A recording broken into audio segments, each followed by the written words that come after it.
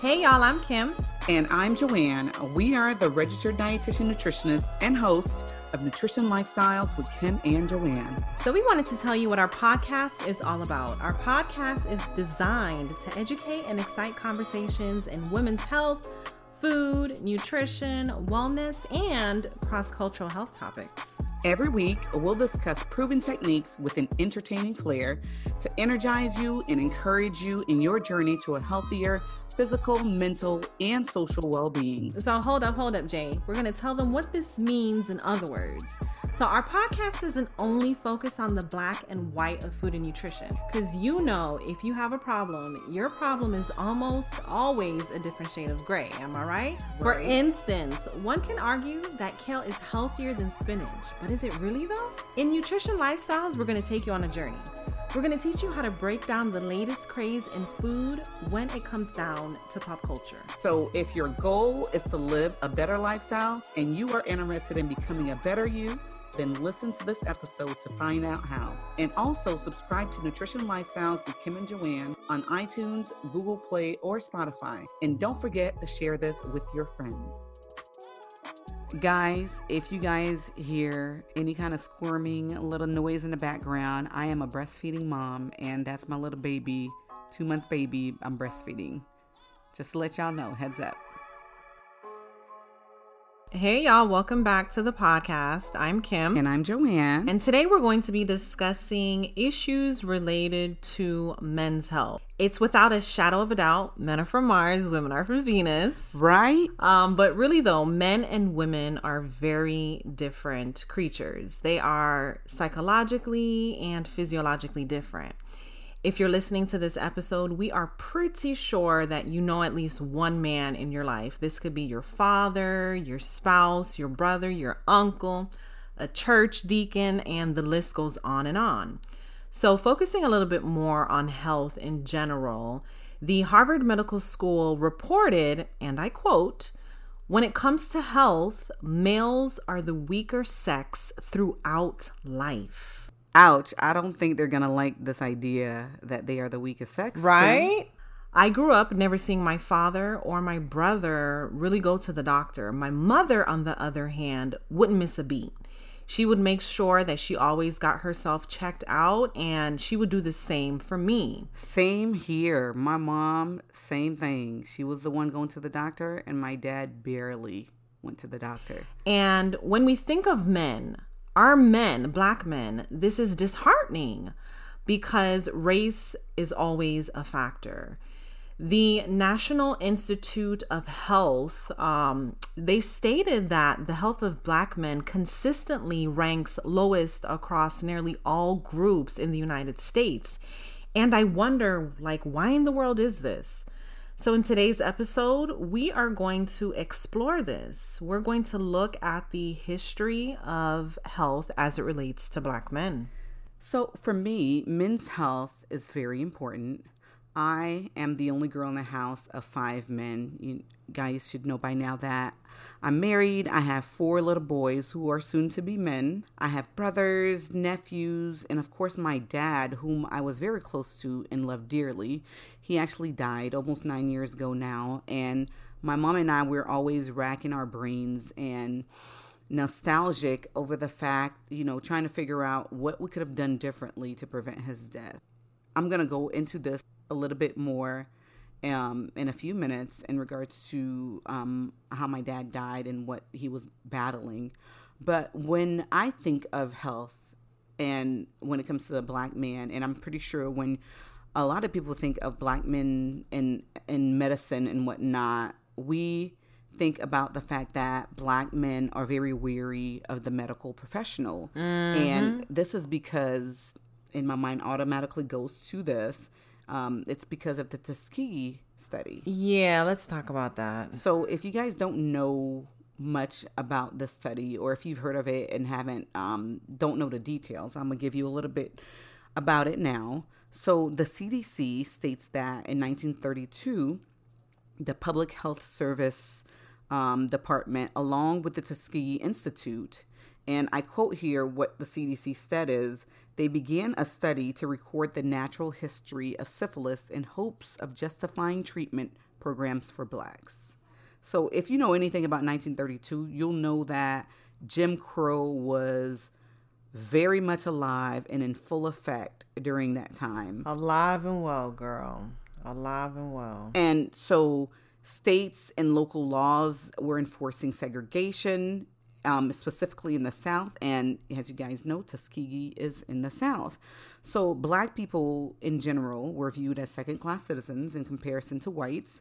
And there was, a health disparity that we see even till today when we compare white populations to black populations. So according to the CDC, the study initially included 600 black men. 399 of those men had syphilis, and about 201 of them did not have the disease. So usually when it comes to studies, right, the participants who are involved in the studies are informed of what the study is about, the goals of the study, the purpose of the study, and the participants provide what we call informed consent. In this study, the Tuskegee study, this was not done. Informed consent was not given by the participants. They didn't know exactly what was going on and what the purpose of the study was. The men in the Tuskegee syphilis study thought that they were going to be treated by the researchers for what was called bad blood back then. And this basically meant that they were going to be treated for various diseases. So that's what the men thought that the study was about. What actually happened is that they did not treat these men properly at all for any diseases that they were suffering from. The researchers, they used free food, free medical exams, and burial insurance to entice the men to participate in the study. This was supposed to be a very short study, but in actuality, it ended up running and lasting 40 long years. And when penicillin, the antibiotic, became the drug of choice for treatment of syphilis in 1947, the drug was never used to treat these men. Now just stop. They were only given placebos like aspirin or mineral supplements. So basically, in other words, these black men were human guinea pigs, human lab rats for these researchers. And by the time the study actually was forced to end, and when I say forced, like they weren't trying to end it themselves, it was forced to end when they were exposed, 28 participants had died from syphilis, 100 more had passed away from complications related to the disease, and 40 spouses of the men who were in the study ended up getting the disease and passed it on to their kids, about 19 of the children via birth. Hello? I'm here, Joanne. I'm here and hot and upset. Wow. You know what really got to me was the fact that you said that black people in general were viewed as second-class citizens in comparison to white people. Like that really got to me. But let me just recollect myself. Yeah. But I want to talk about syphilis just a little bit more. For those of you who do not know what syphilis is, it's a bacterial infection that is spread through sexual contact. And syphilis occurs in stages. There's a primary stage, secondary, a latent stage, and a tertiary stage. So we're not really going to go into all the different stages and specifically what happens during each stage of infection. But it should be noted that canker sores can develop on the private areas. You can have wart-like sores in your mouth, hair loss, and damages to the brain and nervous system. And this is only naming a few of the things that occur.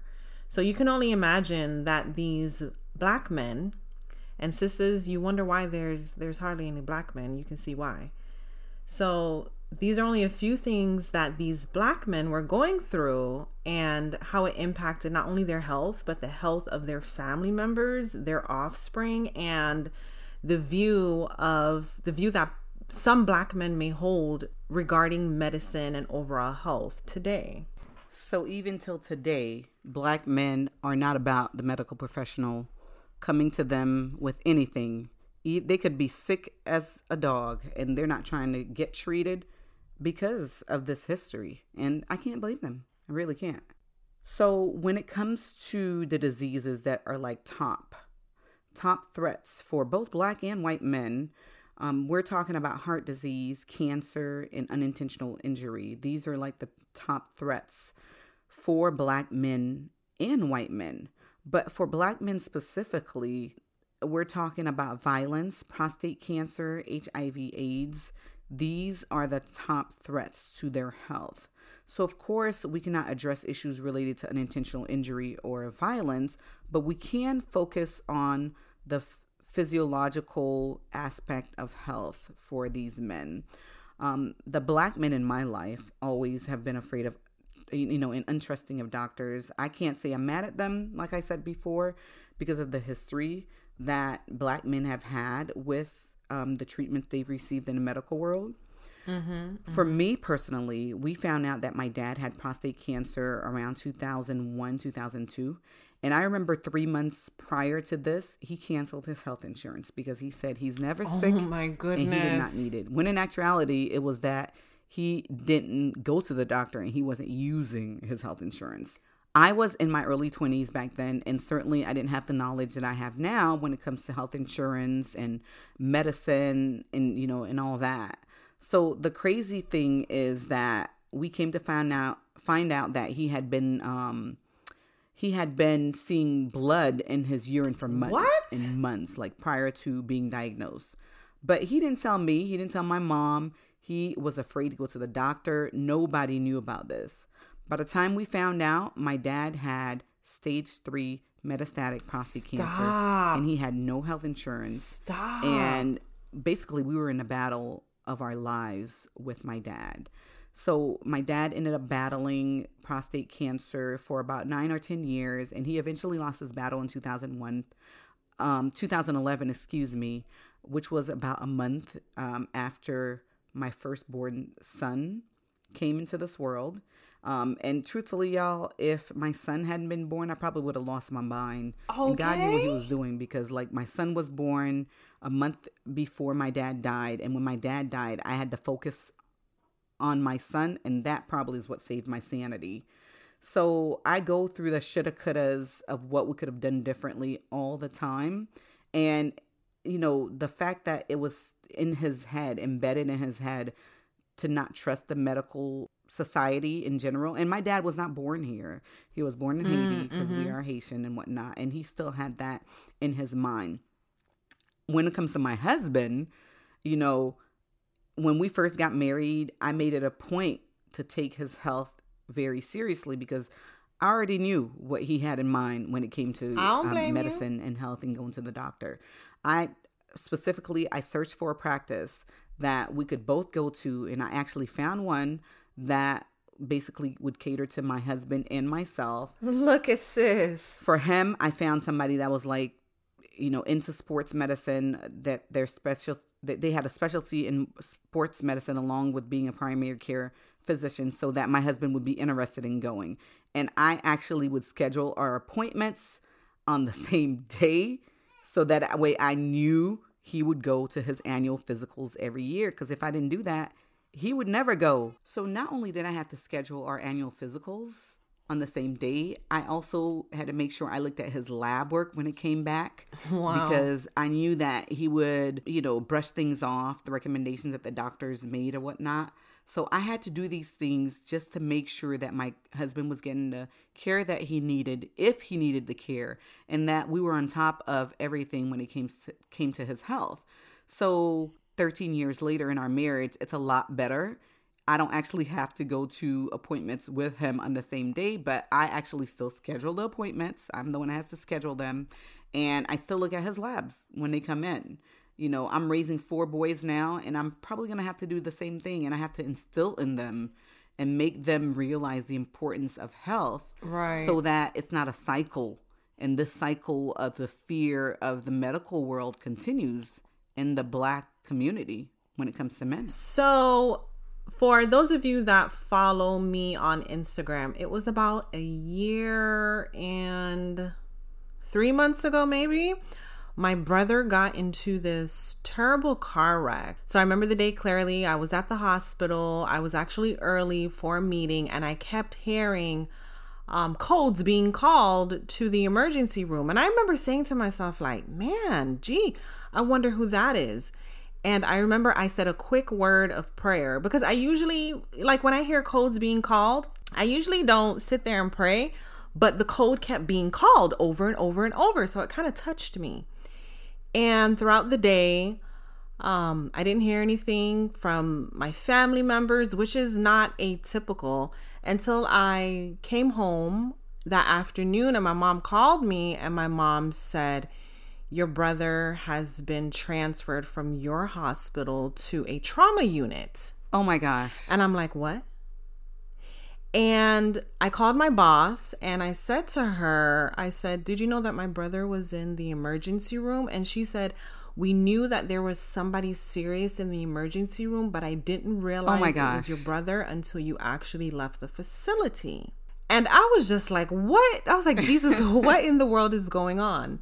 So that night I drove 2 hours with my parents, because they were not in any condition to drive themselves, and my parents are older. Right. So I drove 2 hours to the trauma hospital, and my brother was actually in the trauma ICU, intubated, sedated, even though he was fighting that propofol, girl. He was fighting it.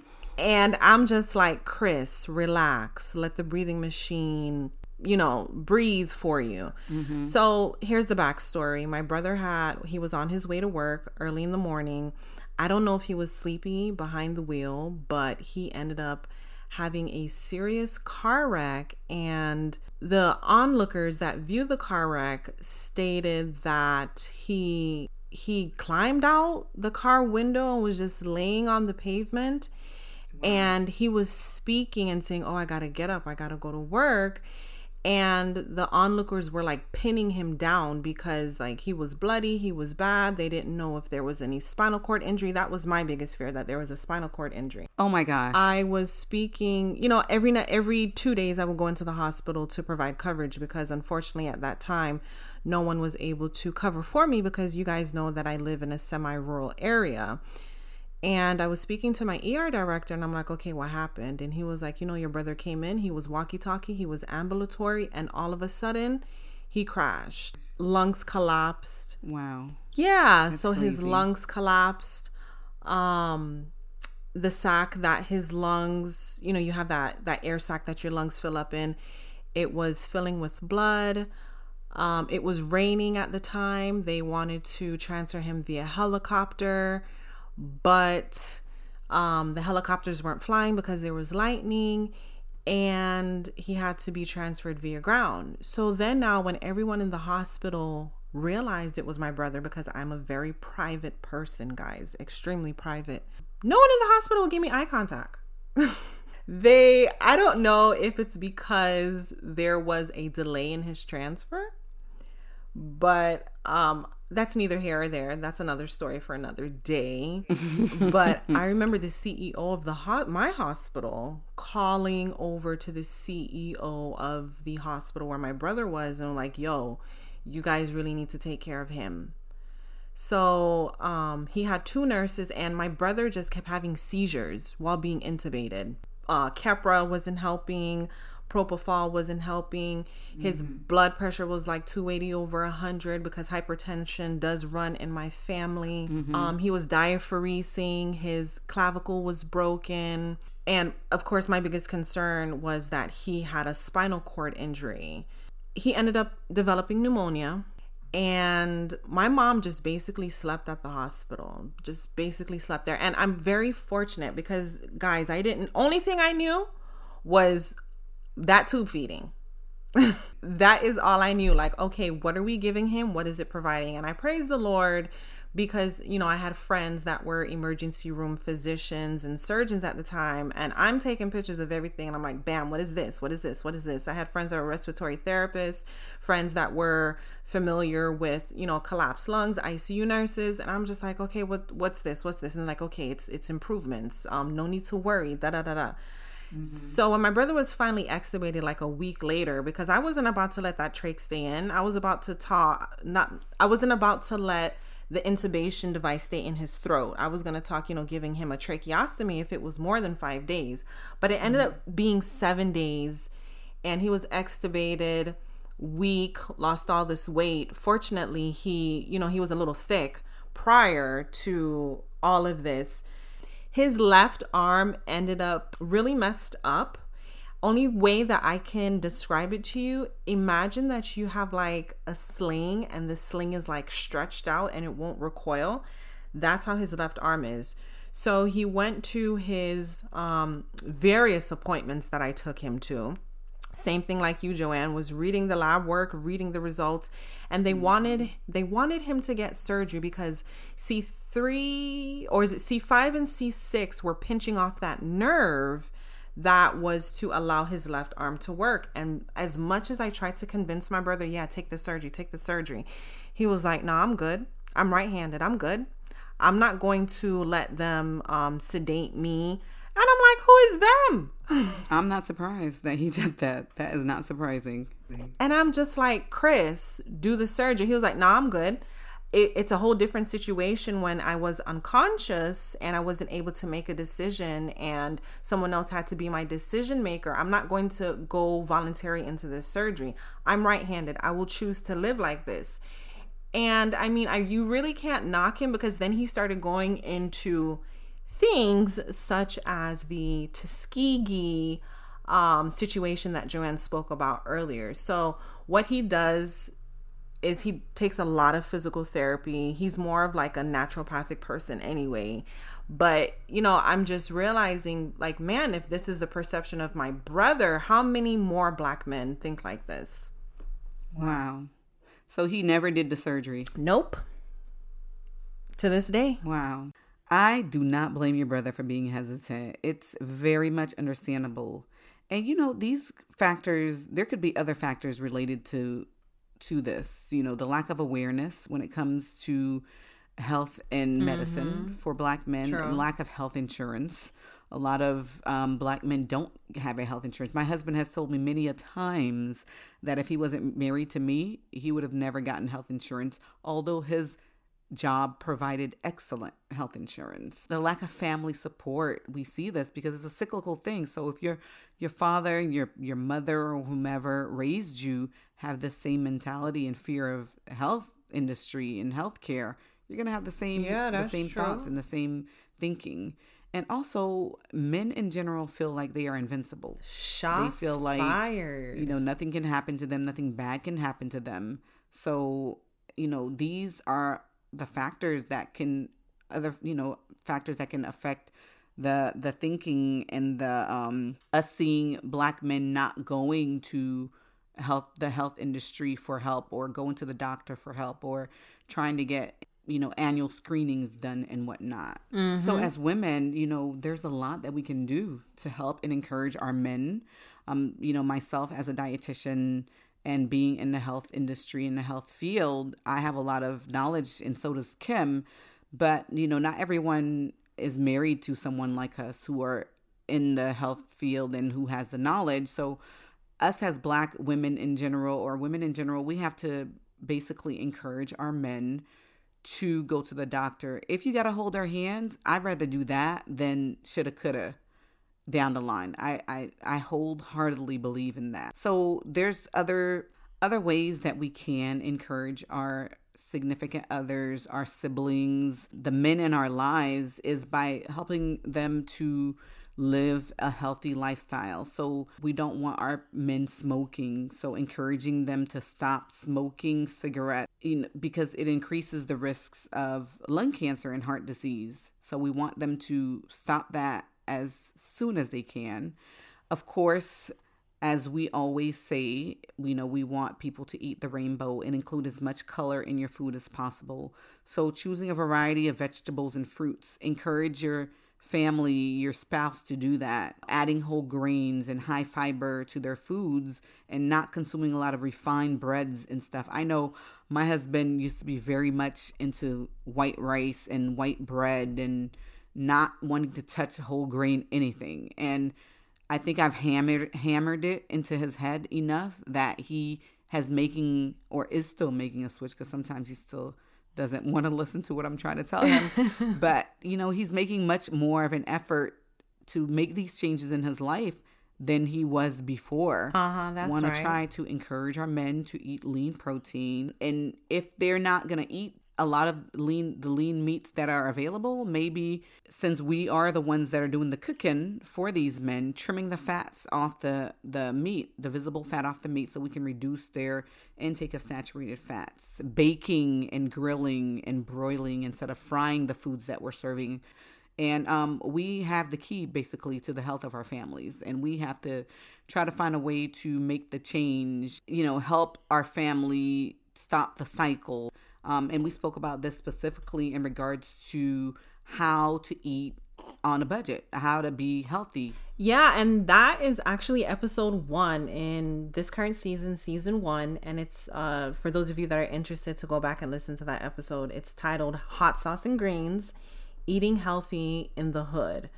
So other things that can be done, as Joanne already mentioned, just tagging on to the list, to maintain a nutritious and healthy lifestyle is to limit alcohol consumption.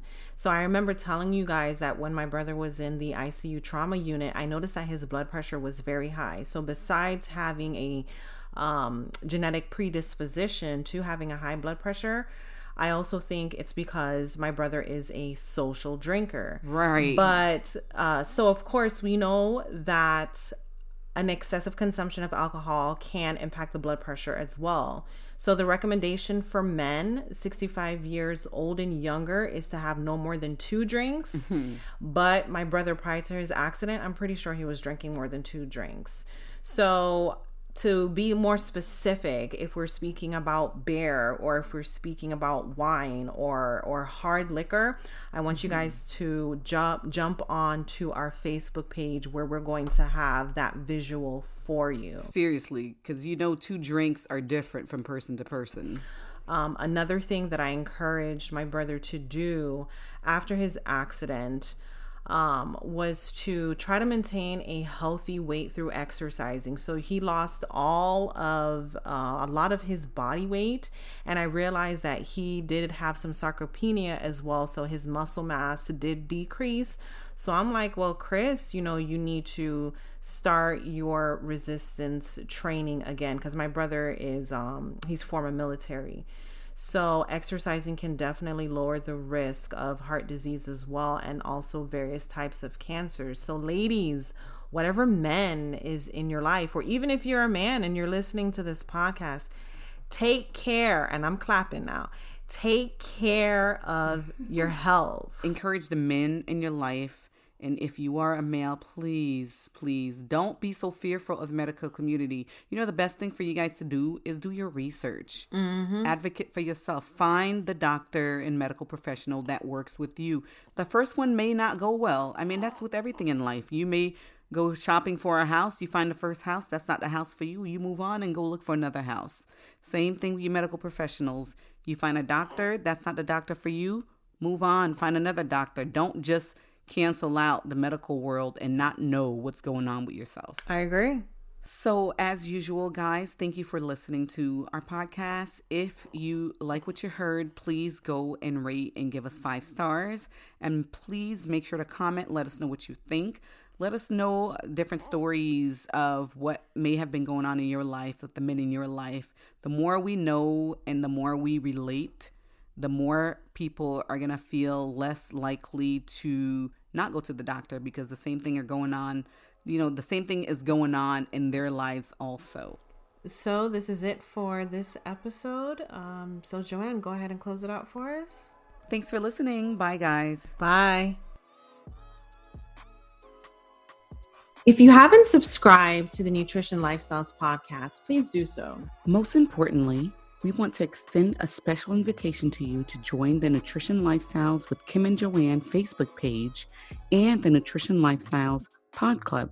You are not meant to do this alone. It is important for us to surround ourselves with people who mirror positivity related to health and nutrition. So all you have to do to follow our page and join our private pod club is hop on over to Facebook and search for Nutrition Lifestyles Pod Club and the Nutrition Lifestyles with Kim and Joanne page. Click on the join and like buttons respectively, and then you will gain access to tips to jumpstart a nutritious lifestyle, a tribe to cheer you on your journey, hot topics on health and nutrition, and also it's a hub to connect with me and Kim. We are really looking forward to mingling with you, so see you on Facebook.